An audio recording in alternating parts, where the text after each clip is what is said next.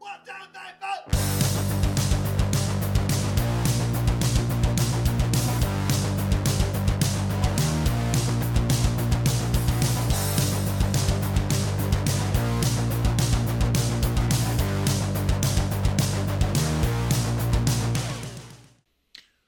Hey everybody, welcome to the latest episode of Free for All. This is your host, Big John. Actually, I'm the junior host of this duo here.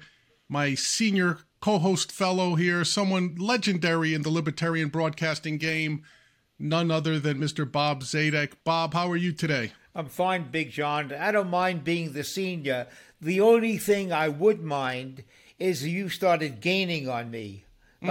So long as the difference between our ages remains constant, I'm happy.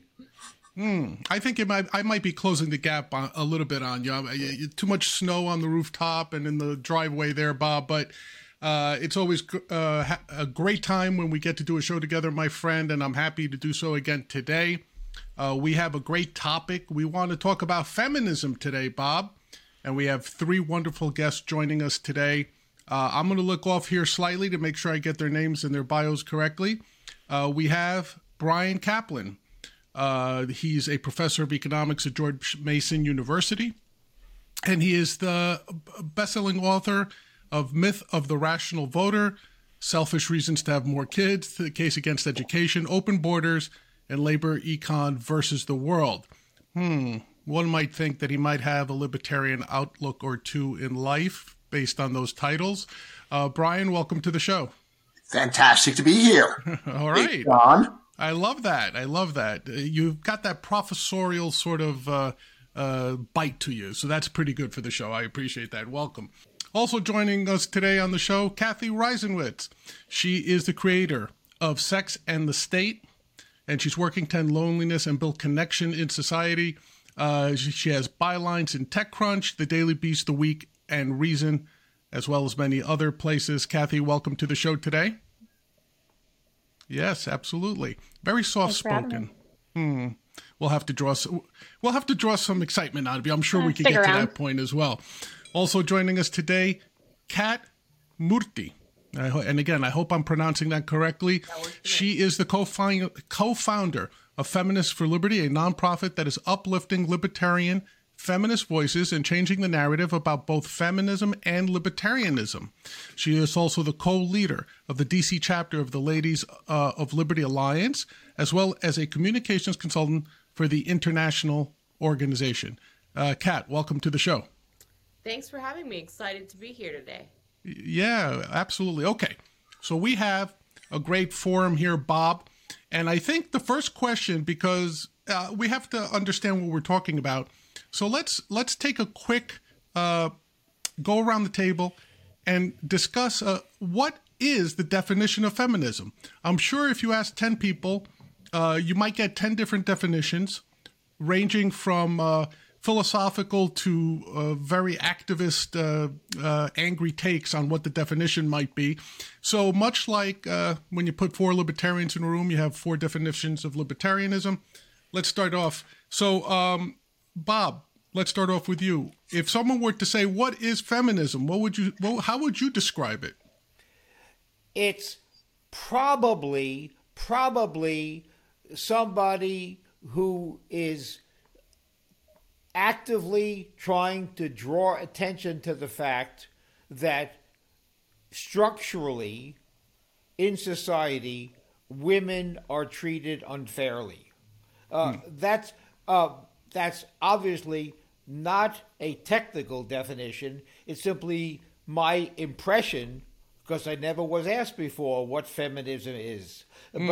I will just mention that I remember being taught by a woman colleague of mine, and I have to tell you the time frame because it's very important, because feminism has a history.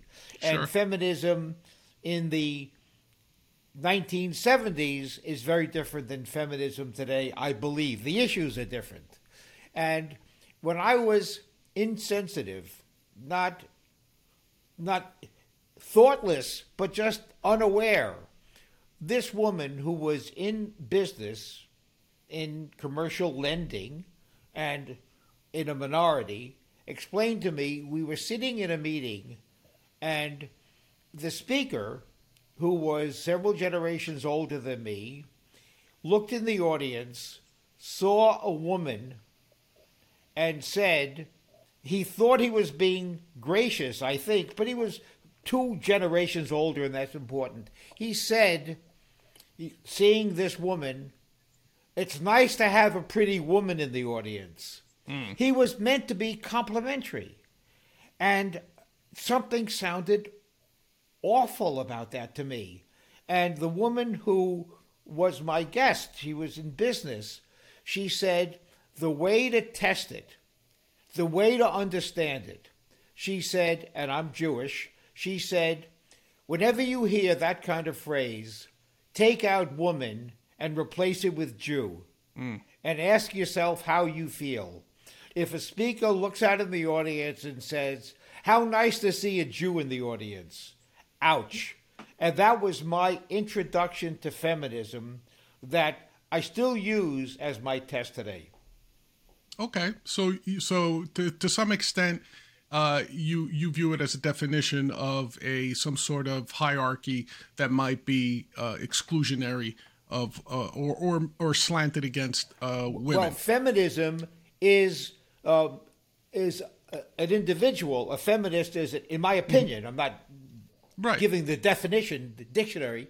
It's a woman usually, I guess you can have a male feminist, a woman who considers it to be important, and they are activist about it, reminding people or drawing attention to the fact that there is unfairness against women in society or in business.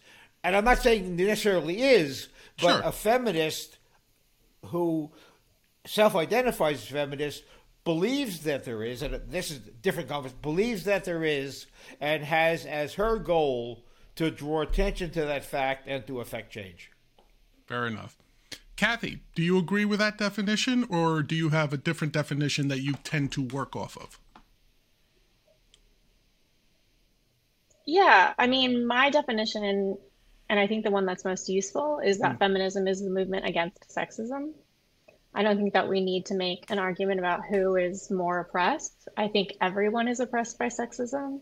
And so in any force in society that is a negative contributor, then there should be a movement to oppose it. And so feminism is a movement to oppose sexism. Do you agree with that? Or is there a different or more expansive definition you work off of? Yeah, absolutely. Well, I think you started it off right by saying that there are probably just endless definitions. And part of that is because there's many different schools of feminism and many different schools of thought around these issues. I think Kathy is actually coming from a pretty strong point when she says it's a movement against sexism. My definition that I probably most often use is that a feminist is someone who believes in the political, social, and economic equality of the sexes. And when I say that, I'm saying that from the point of view of equality of opportunity, to have rule of law equally apply to everyone, to have equal ability to compete in a free market. And I am, of course, a libertarian feminist, and we like to say that libertarian feminism, if feminism is, as the old bumper sticker slogan goes, Bob, you might enjoy this one with your story you just shared with us, if feminism is the radical notion that women are people, libertarian feminism is the even more radical notion that people of all genders are individuals and should be treated as such. So as a libertarian feminist, we believe that gender equality is tied not just to the social and cultural liberty, but to economic liberty as well. That libertarianism is consent culture applied to everything, and that there's really nothing more fundamentally collectivist than treating anyone as simply representative of their sex or their gender. And that's a good definition from my viewpoint. Also, I'm glad you said equality of opportunity, because that would have set up the equality of outcomes and the equality of right. So I'm glad you did. You saved me a big objection, so I appreciate you having said that. Brian, we'll finally get around to you. I hope you're not offended being the last one being asked, but feminism, your working definition. Right. So I'll say I don't have a working definition. I'm not trying to come up with some particular version of what it means to me. My goal at the beginning is to ask, how do people in fact use the word? That's what you're supposed to do when you're discussing at least a common word, is just say, well, what in fact is the way that people use it, rather than to stipulate a new one. So I just wanted to start off in that way. So that's why I went into a lot of public opinion research. Here's the thing. So over half of all Americans say they are not feminists. Therefore, if you define it in such a way that you are imputing a view to over half of Americans that they don't have, there's something fishy that is going on. So, for example, it was a great 2016 Washington Post Kaiser Family Foundation survey where, on the one hand, they asked, are you a feminist or not? And there, again, you get about 46% saying they are, 54% saying they're not. But then if you ask, do you believe in the political, economic, and social equality of men and women? Guess what? 95% of all Americans say yes.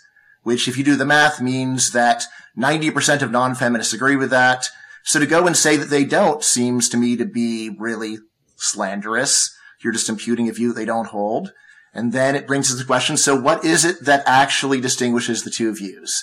What is a definition such that it would describe feminists correctly, and also for the not that to describe non-feminists correctly? And this is where I'll say that I think almost all the definitions that I heard are ones where they just assume that non-feminists hold some terrible view that they don't in fact generally hold. I think that it's best just to go with a very simple anodyne definition, which is feminism is the view that our society generally treats men more fairly than women. To say that feminism is the opposition to sexism, again, that makes it sound like 54% of Americans believe in sexism, which they say they don't. You might say that they secretly are or do, but seems unfair. I mean, I think what is actually happening is that people maybe have different understandings of what sexism means.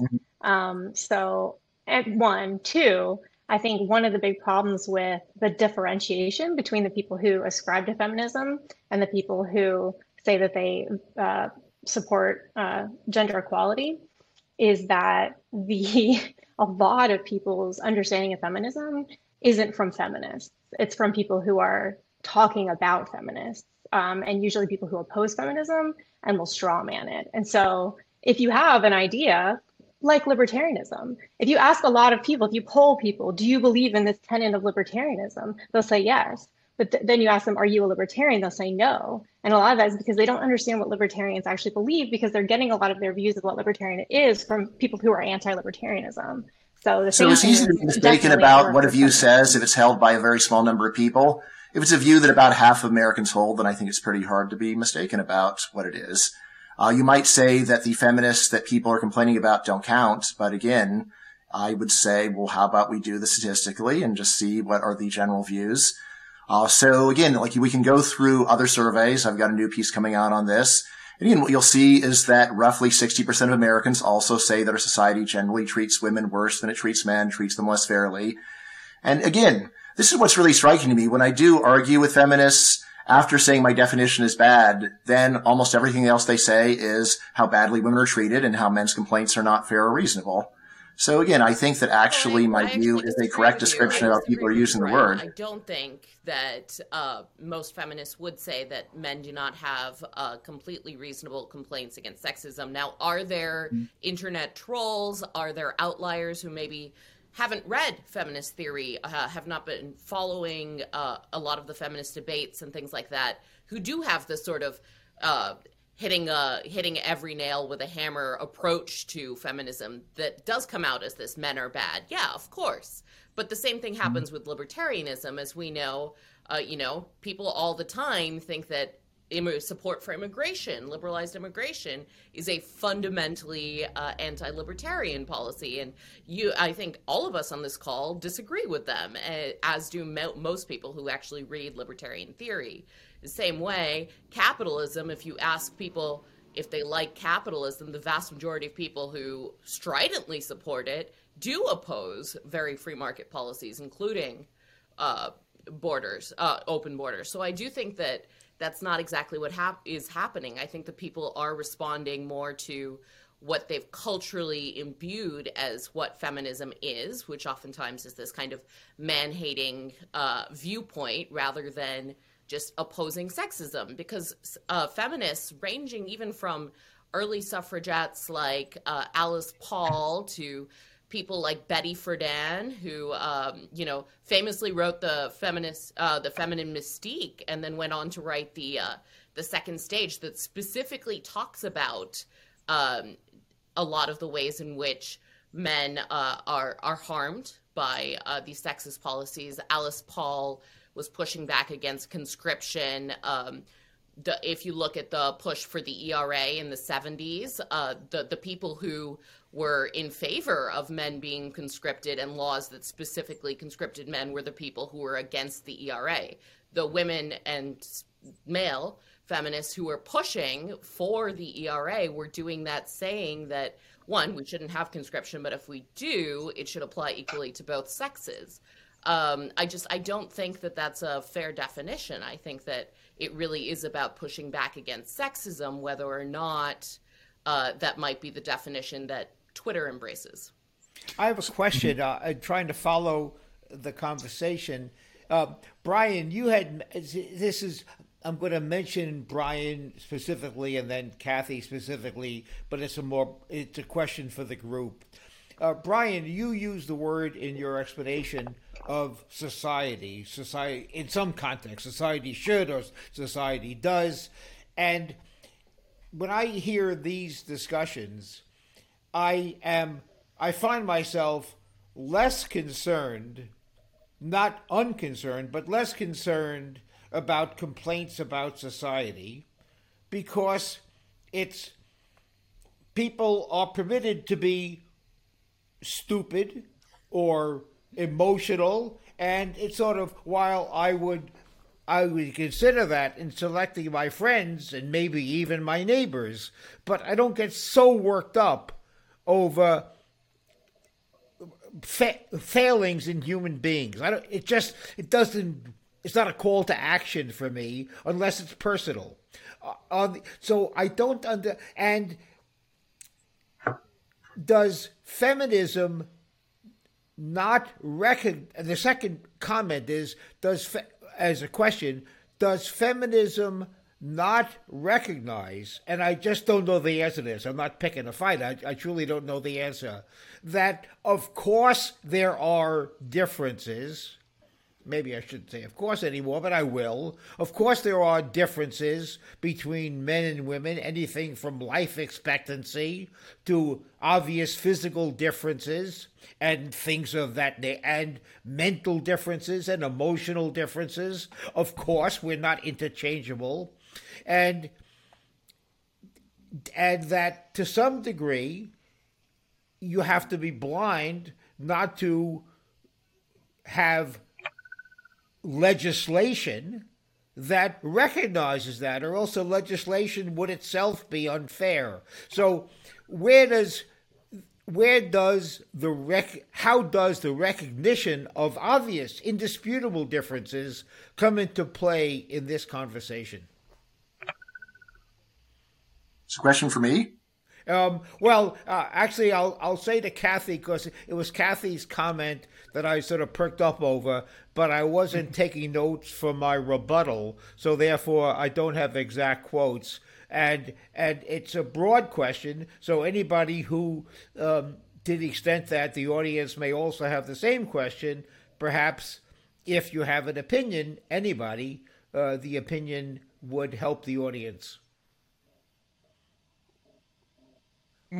I mean, I have unlimited opinions, but as far as innate gender differences, which is, I think, sex differences, which is, I think, what you're getting at, I think different schools of feminism have different opinions on how gender differences in behavior relate to biology. Like, it's hard to know. But I would say that the feminism that, Kat and I ascribe to wants to see the society treat men and women more equally. So, for example, this is from, and Kat, I hate to tell your story. I want you to tell the story, but we were in a book club, and we were talking about the fact that after having kids, the average man's wages increase and the average woman's wages decrease. Well, part of that is probably that women work fewer hours on average, especially after they have children. But why are they working fewer hours on average after they have children? Is it entirely that we have a biological drive to work fewer hours outside the home after we have kids? Or is it partly socially constructed? Do we feel pressure from society to work fewer hours after we have children? And so what feminism looks at is like, how do we strip away the gender biases so that people can act according to what they would do if they weren't feeling that pressure?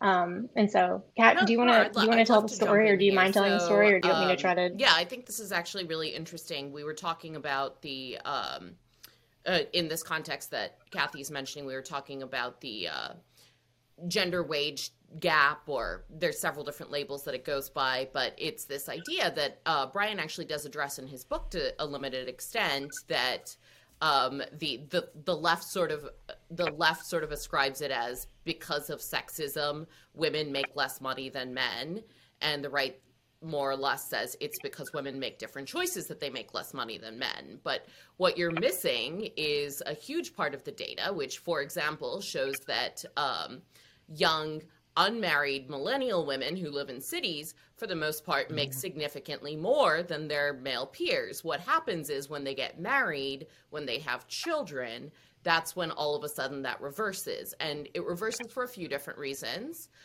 One is that they might be making choices to stay at home or to take on different types of careers. It might also be that men who have children end up spending more time working, and all of that, when we get back to, is this society?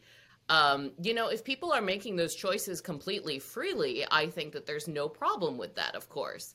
But that's not always the case. There's been a number of different studies that look into this. And of course, women, or at least people who give birth, they do face something very different. There's a small study that looked at parental leave of economists. And these are couples where they're economists, and they looked at what happens when you grant the same type of parental leave regardless of the sex or gender, however you want to look at it, of the individual taking the leave. And you see a difference where men who take parental leave end up doing better in their careers than women still, but they also do better than men who don't. But the women who take parental leave are, for the most part, doing worse than both. They're still doing better than women who have children and don't have that same parental leave, but that tells us something. And I think part of that does tie back to the biological difference between giving birth to a child. You're actually recovering from a medical incident, whereas, and then a lot of times you're also using that parental leave to breastfeed or otherwise take care of this child, whereas they found that the male economists who were taking the same length of parental leave oftentimes were using it kind of more like a sabbatical. They published more papers than men that did not take parental leave. So part of that is a societal question. But it does show that these sort of like top-down attempts to force people into this one-size-fits-all mold isn't going to work. Well, I think, yeah. Well, before we go on, the story I was thinking about was your colleague who was pregnant and taken aside by her boss. Which I think is notable. And this is not a colleague, but this is a woman that I know kind of in similar circles. She works at a think tank, and she was talking about how, she'd had a good year. She'd published a lot of work. She'd been on TV a lot. And then all of a sudden her research assistant was promoted to a role above her. And she was wondering why that happened.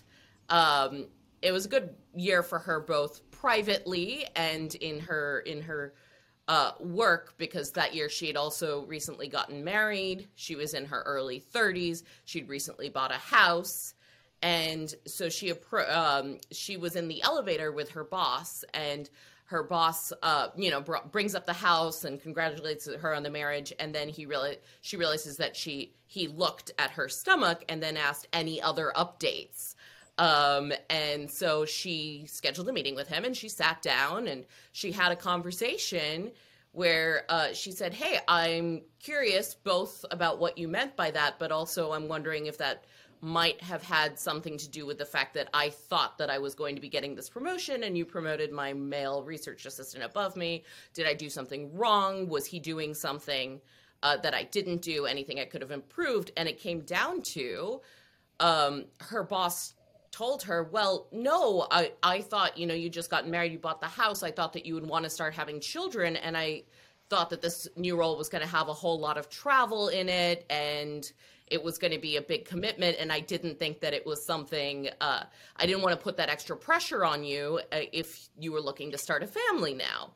Now, that I'm willing to bet that if she had been a man who'd recently gotten married and he thought that she was going to start a family, he may not have made that same decision to not promote her. Certainly the studies on that have shown that oftentimes men get more.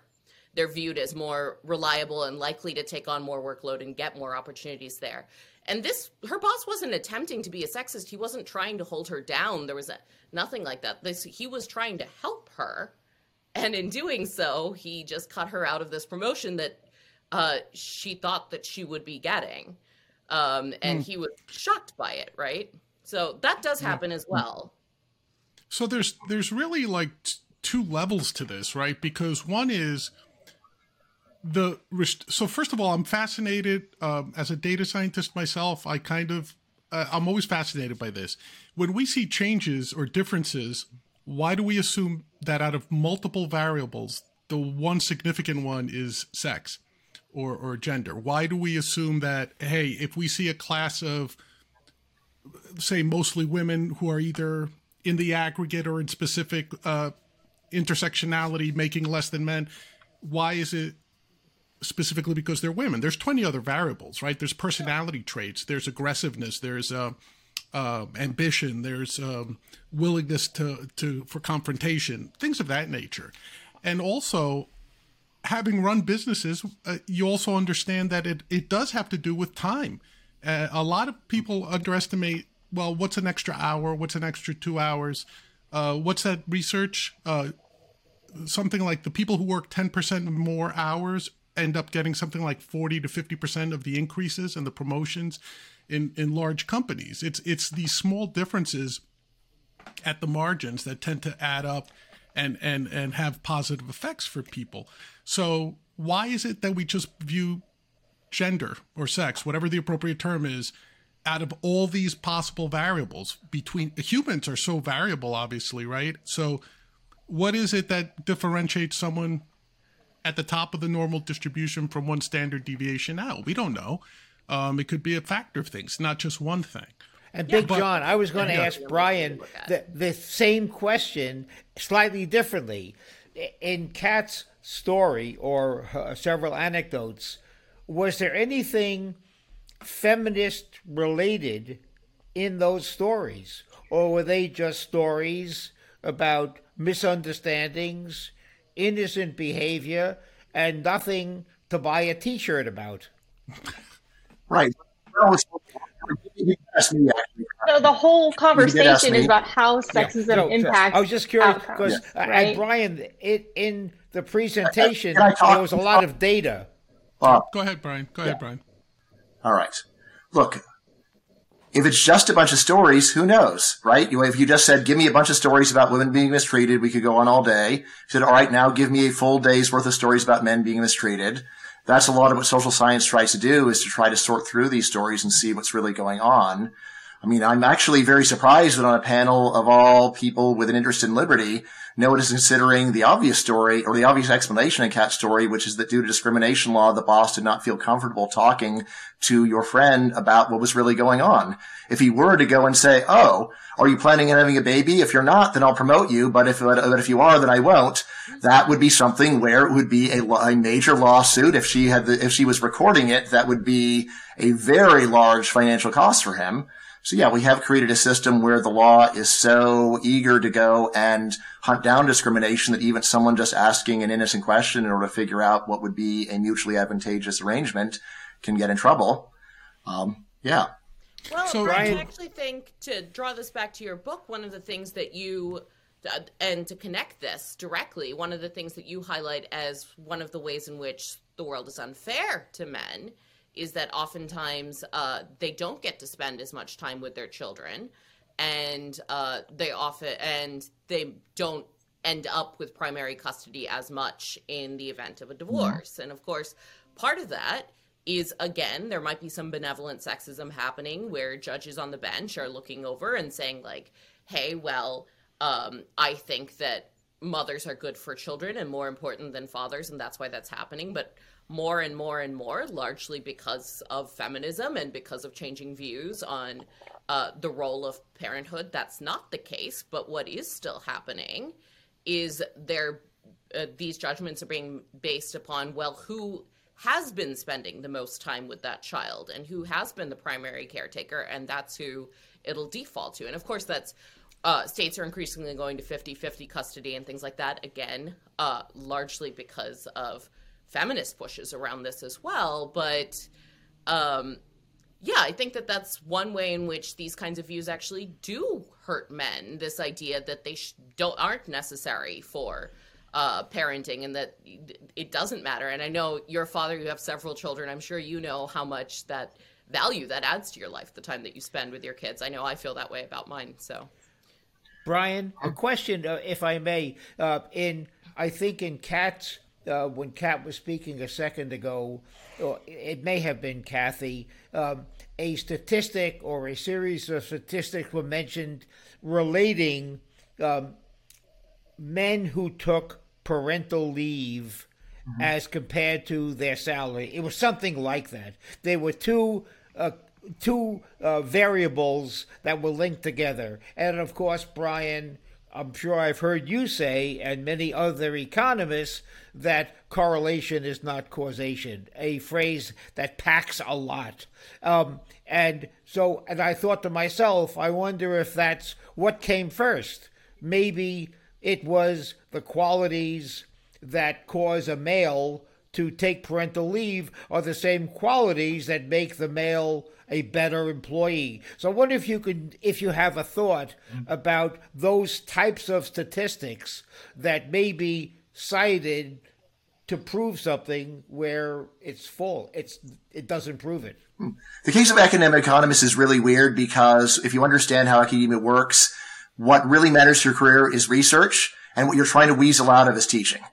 Right. So that's basically what's going on in these cases of parental leave. It's really leave from teaching, and then you can still do as much or as little research as you can manage to squeeze in. Normal jobs don't work that way. Right. So in a normal job, the actual pattern is that men take much less parental leave because they rightly expect that they will be considered to be shirking and taking advantage of the situation. Women take a lot more parental leave. Again, I think a lot of it is that they think the law will protect them and has their back once they have a job anyway, such that if they do max it out, it won't be perceived as being so bad. But also, if people are secretly unhappy with what they're doing, they realize there is the government to go and make thinly veiled or not veiled threats that if you go and treat me differently just because I go and have a different priority than work, you're going to get punished. So it sounds like all of this comes down to and not necessarily to the point of feminism or sexism per se, but rather just at what level does discrimination between humans rise to the level of some sort of offense or legal violation, right? So we all, as individuals, I think we all agree that we should have the right to be discriminatory in various things, right? Like I can't walk up to any particular person that I find sexually attractive and demand that they have sex with me, right? Because they have the right to discriminate against me. I'm not their type. I'm an idiot, whatever, right? So there is that basic level of discrimination or discriminatory decision making that we retain. So at what extent does that then become a negative, right? So Is it based on gender? Is it based on ethnicity? Is it based on skin color? At what point, as libertarians say, do we then say, well, we have this unlimited right to be discriminatory against anybody? I think the government doesn't, right? Like I think we could all agree the government in its function can't say women over men, men over women, black over white, whatever the case may be. But we as individuals, even though idiotic, right? Don't we have the right to be discriminatory? What is the range of discrimination that's acceptable? The word discrimination is a very slippery word. One of the earliest feminist, I guess this qualifies, I'll stand corrected if somebody chooses to do so. There was an early issue that came about when feminism was starting to be brought to the attention of the public at large, and it related, as I recall, to the fact that life insurance premiums, I think I'm correct about this, women were... men, there was a discrimination in how premiums were charged. It may have been health insurance between men and women because women statistically lived longer. And that cost, Brian, perhaps you can help, that cost was women were bearing a greater cost because statistically or actuarially they costed more. And early on, that was looked upon as being, Big John, your word, discriminatory, and that was corrected. And with employment as well, Well, Bob, it's kind of odd to say it's corrected. It sounds like you're saying it actually made perfect sense. If women live longer, of course, then it would make sense to charge a life insurance rate. But they railed against it, and that was a sign of unfair treatment because it wasn't, even though it was economically based. And the same thing happens, of course, in employment. Right. I mean, what's striking there is that when it comes out the other way, for example, in auto insurance premiums, then the law generally does not worry about it. Which, again, I think fits with, it is not really any effort to go and fight sexism. It is an effort to say that anything bad that happens to women is especially bad, and we're going to do a lot about it. And things that happen bad to men, well, first of all, maybe they aren't real, or second of all, we don't really care. Well, I disagree with you, and I think there's a historical precedent. I want to get back to Big John's question here, but I mean, even if we look at Ruth Bader Ginsburg, definitely not a libertarian, but the first case that she argued in court was a tax case, Moritz, where she was specifically, what the big win in this case was, it was not equal application of the law because the IRS discriminated against men. And men who were caregivers, as caretakers, men, right? Yeah, you know this. Yeah, you know the case. Unmarried men could not take a specific tax benefit because the IRS was essentially assuming that men could not fill that role. And so I don't think that that's the only way that this happens. But right, I never said it was the only way. It is the general statistically common way. Come on. But in those cases, we're still talking about a coercive body, right? The government, exactly. So that's exactly what I was going to say, Big John. I actually do think that, do you have a right to discriminate? Yes, we all have a right to discriminate, and I don't think that we should have those kinds of anti-discrimination laws. And I don't think that the people who, oftentimes promote those laws would as well if they understood the impacts of them, because many times they just create discrimination in other ways, or they solidify certain types of discrimination. I do. Pat, what do you think would happen if we got rid of discrimination laws? Discriminating is, generally speaking, not good. I think that you can face social censure as a result of it. And I think, I'm a big believer in free market capitalism. And I think certain types of things are just not very popular. And if you want to be the company that only hires men, for example, I think you should be allowed to. And I think that you're probably going to get a lot of bad media based upon it. And, maybe that's not what you want. But you're absolutely right. And Kathy, I'm sorry, Kathy. Yeah, sorry, Kat. I meant to say, Kathy, you mentioned the economic penalty, right? So I think at the end of it, that's the purity test, isn't it? Like if you're a company that discriminates and your services are only as good as the non-discriminatory companies, the free market would sort that out. But what you would hope. Sort of. That's not really, you would hope, but it's not actually the case. So we have found that companies will discriminate even when it hurts their bottom line. I mean, the fact of the matter is that when women entered the workforce en masse, we saw billions of dollars in economic growth, which means up until that point, we've been leaving all that on the table. We see business owners foregoing profits to discriminate consistently. But I think going back to your original point about non-discrimination laws, I think libertarians leave a ton of value on the table by saying if there's a problem and we don't like the legal solution to it or the more regulation solution to it, we're going to pretend it's not a problem. I think that's really cowardly and alienating to the people who realize it is actually a problem. And the fact of the matter is, sexism is a problem. I mean, for example, when you look at, and there's empirical data to show that when women go to the ER and they report their pain is minimized, undertreated. Women are more likely to have their physical ailments diagnosed as anxiety and depression, yada, yada. Like, these are real things. And I don't support trying to force doctors to not discriminate against women. I think we need to, as a movement, say, this is a real problem. Here are some voluntary Yes, I agree with Kathy that if there is, in fact, a problem, that it's very foolish to tell people it doesn't exist in order to go and salvage the free market. On the other hand, oftentimes there are fake problems that people are worried about, or exaggerated problems, or problems where you say that it's a problem of women and it is, in fact, a problem of humans. So that's a lot of what I tried to do in the title essay for Don't Be a Feminist, is just go through most of the complaints. So again, most of the ones that we hear about are about the labor market. And this is one that has been studied in a lot of detail. And yes, it really is quite easy to explain male-female earnings gap using characteristics of jobs, using characteristics of the training that men and women have.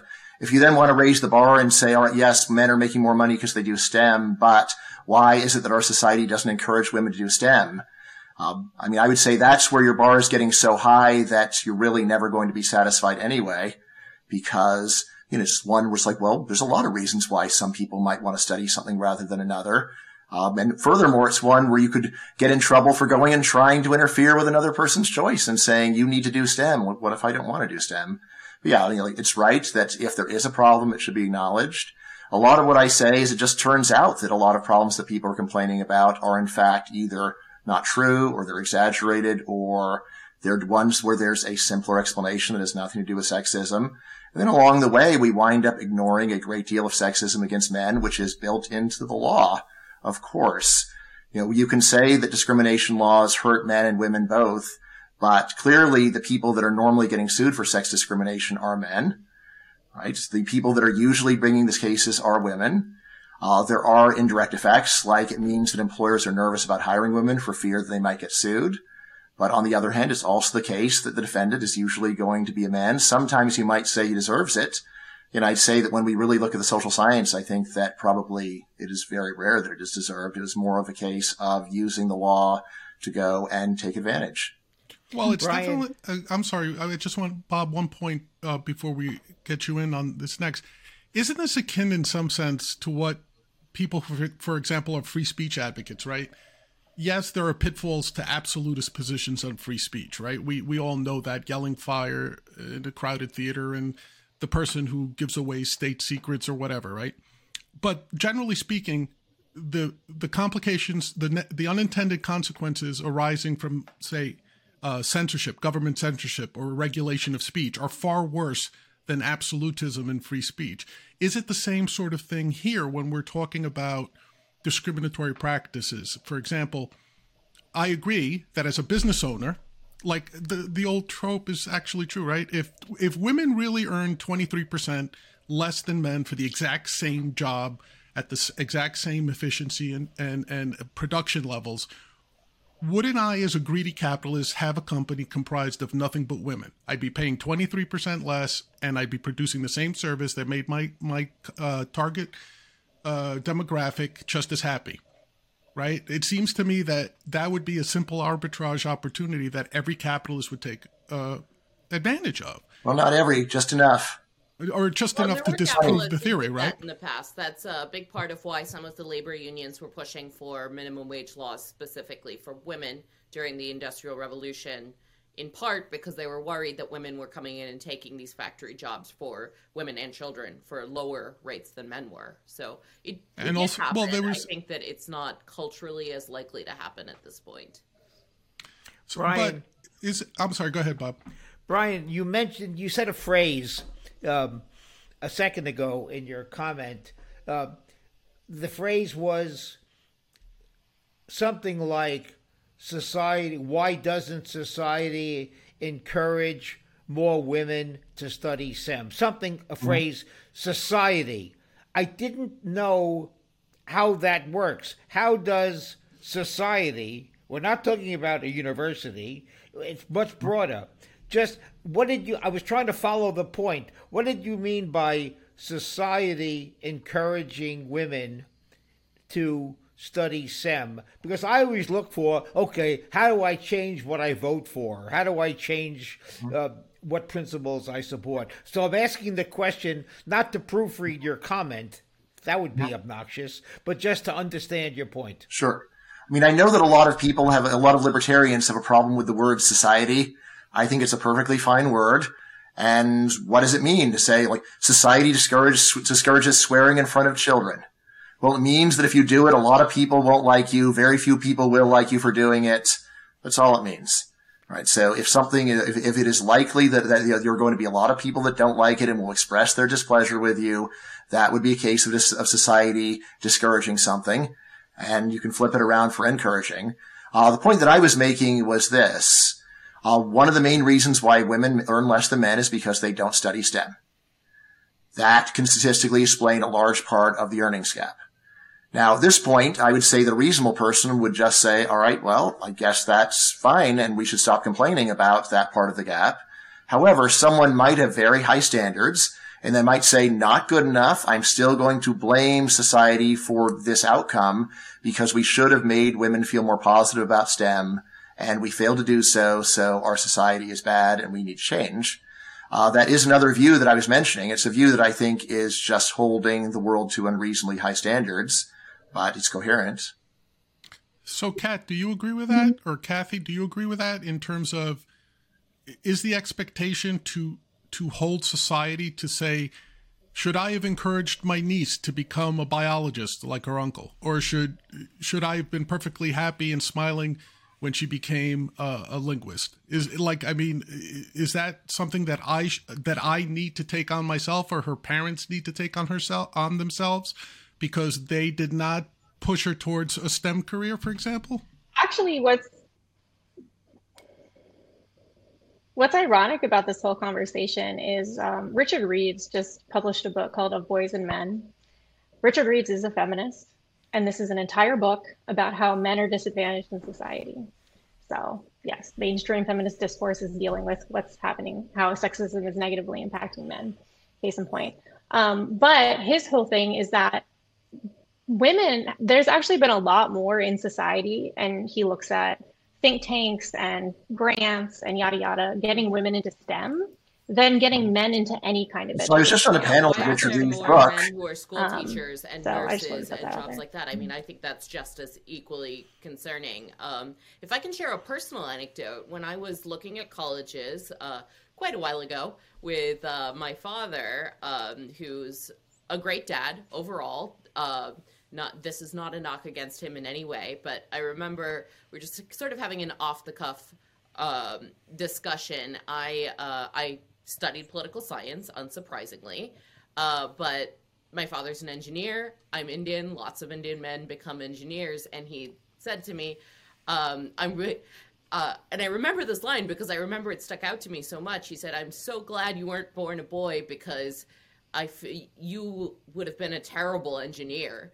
And my thought when I heard that was just like, man, I feel really bad for boys who would be forced to go into engineering, even if that's not where their interests lie and not what they would be best at, right? So I do agree with Brian that there has been sort of this weird hyper focus on getting girls into STEM. that's been more or less successful. There have been many more girls studying STEM, but they tend to drop out in large part because of what they say the work environment is like, or a lot of sexual harassment issues and things like that. It's been the same with women who go into things like construction work and things like that, where they've said they faced very high levels of sexual harassment compared to other fields that they've been in. But, I really don't think that we should be trying to force people to do things that they're not best at. I believe in comparative advantage. And, I'm a lot better at thinking about political ideas than I am with designing, parking garages or whatever that is. And I think not only am I better off, but the world is better off that way. Yeah, a quick comment. Rob, can you let me talk? The Richard Reeves book of Boys and Men, I was just on a panel on it. And here's one striking thing about the book. He repeatedly talks about how other people discouraged him from writing the book because they said we shouldn't be talking about men's problems. If we're going to take him seriously as a feminist, I think we should also take him seriously for this claim that, in fact, there is a strong view among feminists that they should only talk about problems or primarily talk about problems of women, and that men's problems either are not as important or just don't deserve to be talked about. Thank you. Why isn't there a word for somebody who focuses on men's problems? I was just trying to make it in this panel. There's a feminist. There's no equivalent. I'd have to invent the word for there is, Bob. There is. So sometimes people will just say men's rights advocate or masculinist is even used. The person to read here is Warren Farrell, right? An amazing thinker. He was on the national board of NOW. He was famous for writing The Liberated Male or Liberated Man, which was seen as one of the first works of male feminism. And then he apostatized and said, wow, I've been talking so much about how we need to listen to women's problems, and the whole time I haven't been listening to hear about men's problems. So then he wrote multiple very good books. He has his book, Why Men Earn More, which is a remarkable book because it's not one where he's saying, ha ha, I've gone and shown that men are making more money because they're doing a better job. Rather, he said, look, these are 25 reasons why men make more money than women. And if you're a woman who wants to make more money, you should consider changing one of these 25 things, right? Or maybe more. And at the same time, since he draws a lot of attention to how men make a lot of sacrifices in quality of life to make more money, you could also read this book as saying, here are 25 ways that men might think I'll take a sacrifice and pay to have a better life. So that one is a great book. He has his book, Women Can't Hear What Men Don't Say, where he talks about his involvement in counseling. And in particular, he said, I gave a lot of lecturing about men about how they needed to listen to women. And then I realized I wasn't listening to them, and they mostly were just sitting there being talked at. And he said, well, how is it you get a person to talk about their feelings? He said, oh, that's right. You don't immediately bite their head off when they say something you don't want to hear. You try to go and encourage them to feel like they can. Again, it's just a great book about how people ought to communicate better. What strikes me, there was a strange exchange amongst us a few seconds ago. Brian started this little strain by pointing out that the wage gap, if one exists, the wage gap is a result of women not studying STEM, sort of a statistic. A reason. A reason, exactly right. And then we started to speculate amongst us, should we therefore be encouraging women to study STEM? That, to me, as I was listening, was like, how do we cook the books? How do we get the number up without regard to what it means to the women we're going to now urge into studying STEM just so the statistics get better? No one said it was better for the woman. It was just better for the statistics. It was rather strange, at least to me, as a listener to that part of the conversation. So I do think that this is a failing of certain schools of mainstream feminism, or at least people who are looking at it from the big picture and focus on things like representation within certain groups. And I think that if you look at demographic data, it's a data point, and it should be treated as a data point, and it might tell you a larger picture. But just because there is a discrepancy in how many men do something or how many women do something isn't in and of itself a problem. It's just potentially, and that goes for every other demographic. It's not just about gender, but it's not specifically a problem because it's not 50-50. It just can be an indicator of a problem. And I think a lot of times that gets lost. Yeah. Yeah, well, it's funny because I was just thinking, to Bob's point, like I grew up in some of the most dog-eat-dog work environments. I used to work on Wall Street, and I remember 95% of the floor traders were all men.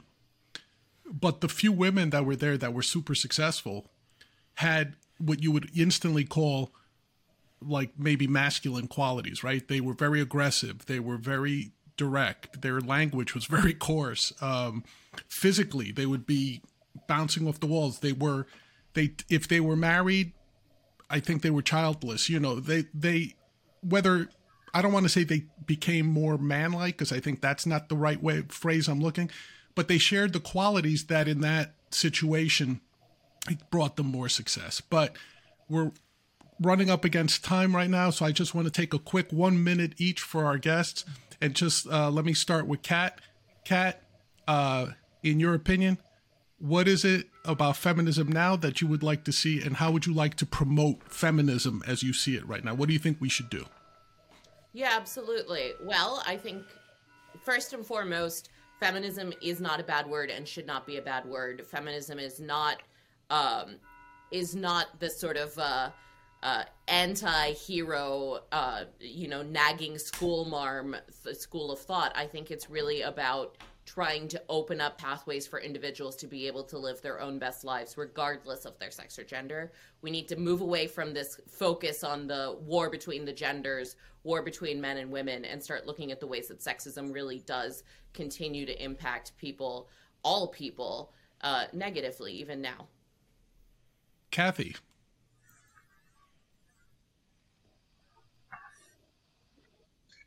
I think that men are penalized more harshly for performing femininity than women are punished for performing masculinity.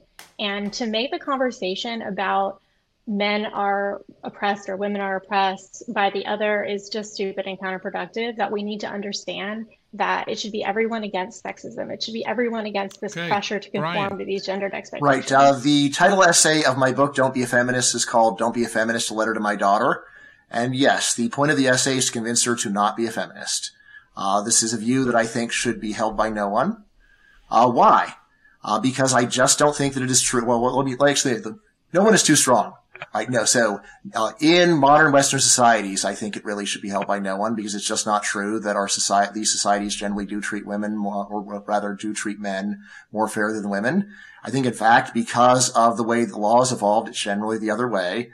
We have a giant system of coercion trying to go and hunt down examples of sexism, where generally, if you look more closely, there's a simpler explanation of what's going on.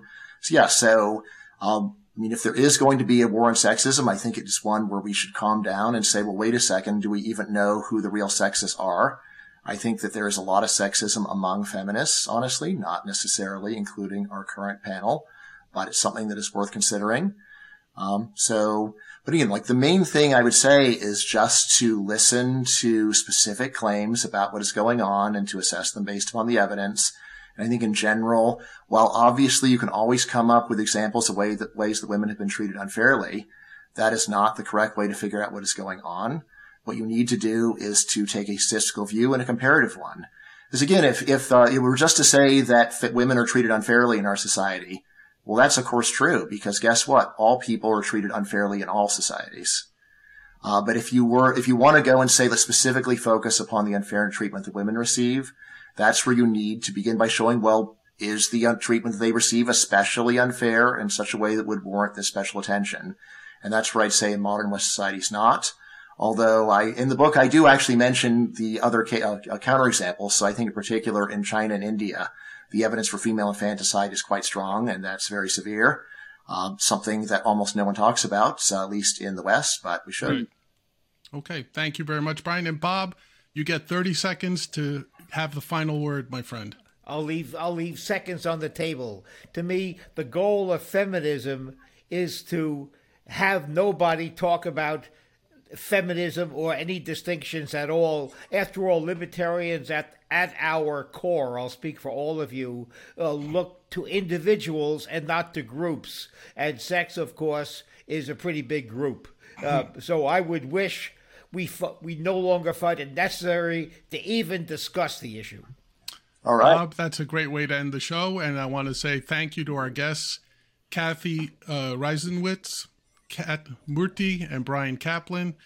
Join us again next time for another great episode of Free for All. Until then, this is Big John saying goodbye from my co-host Bob Zadek. Catch you all next time.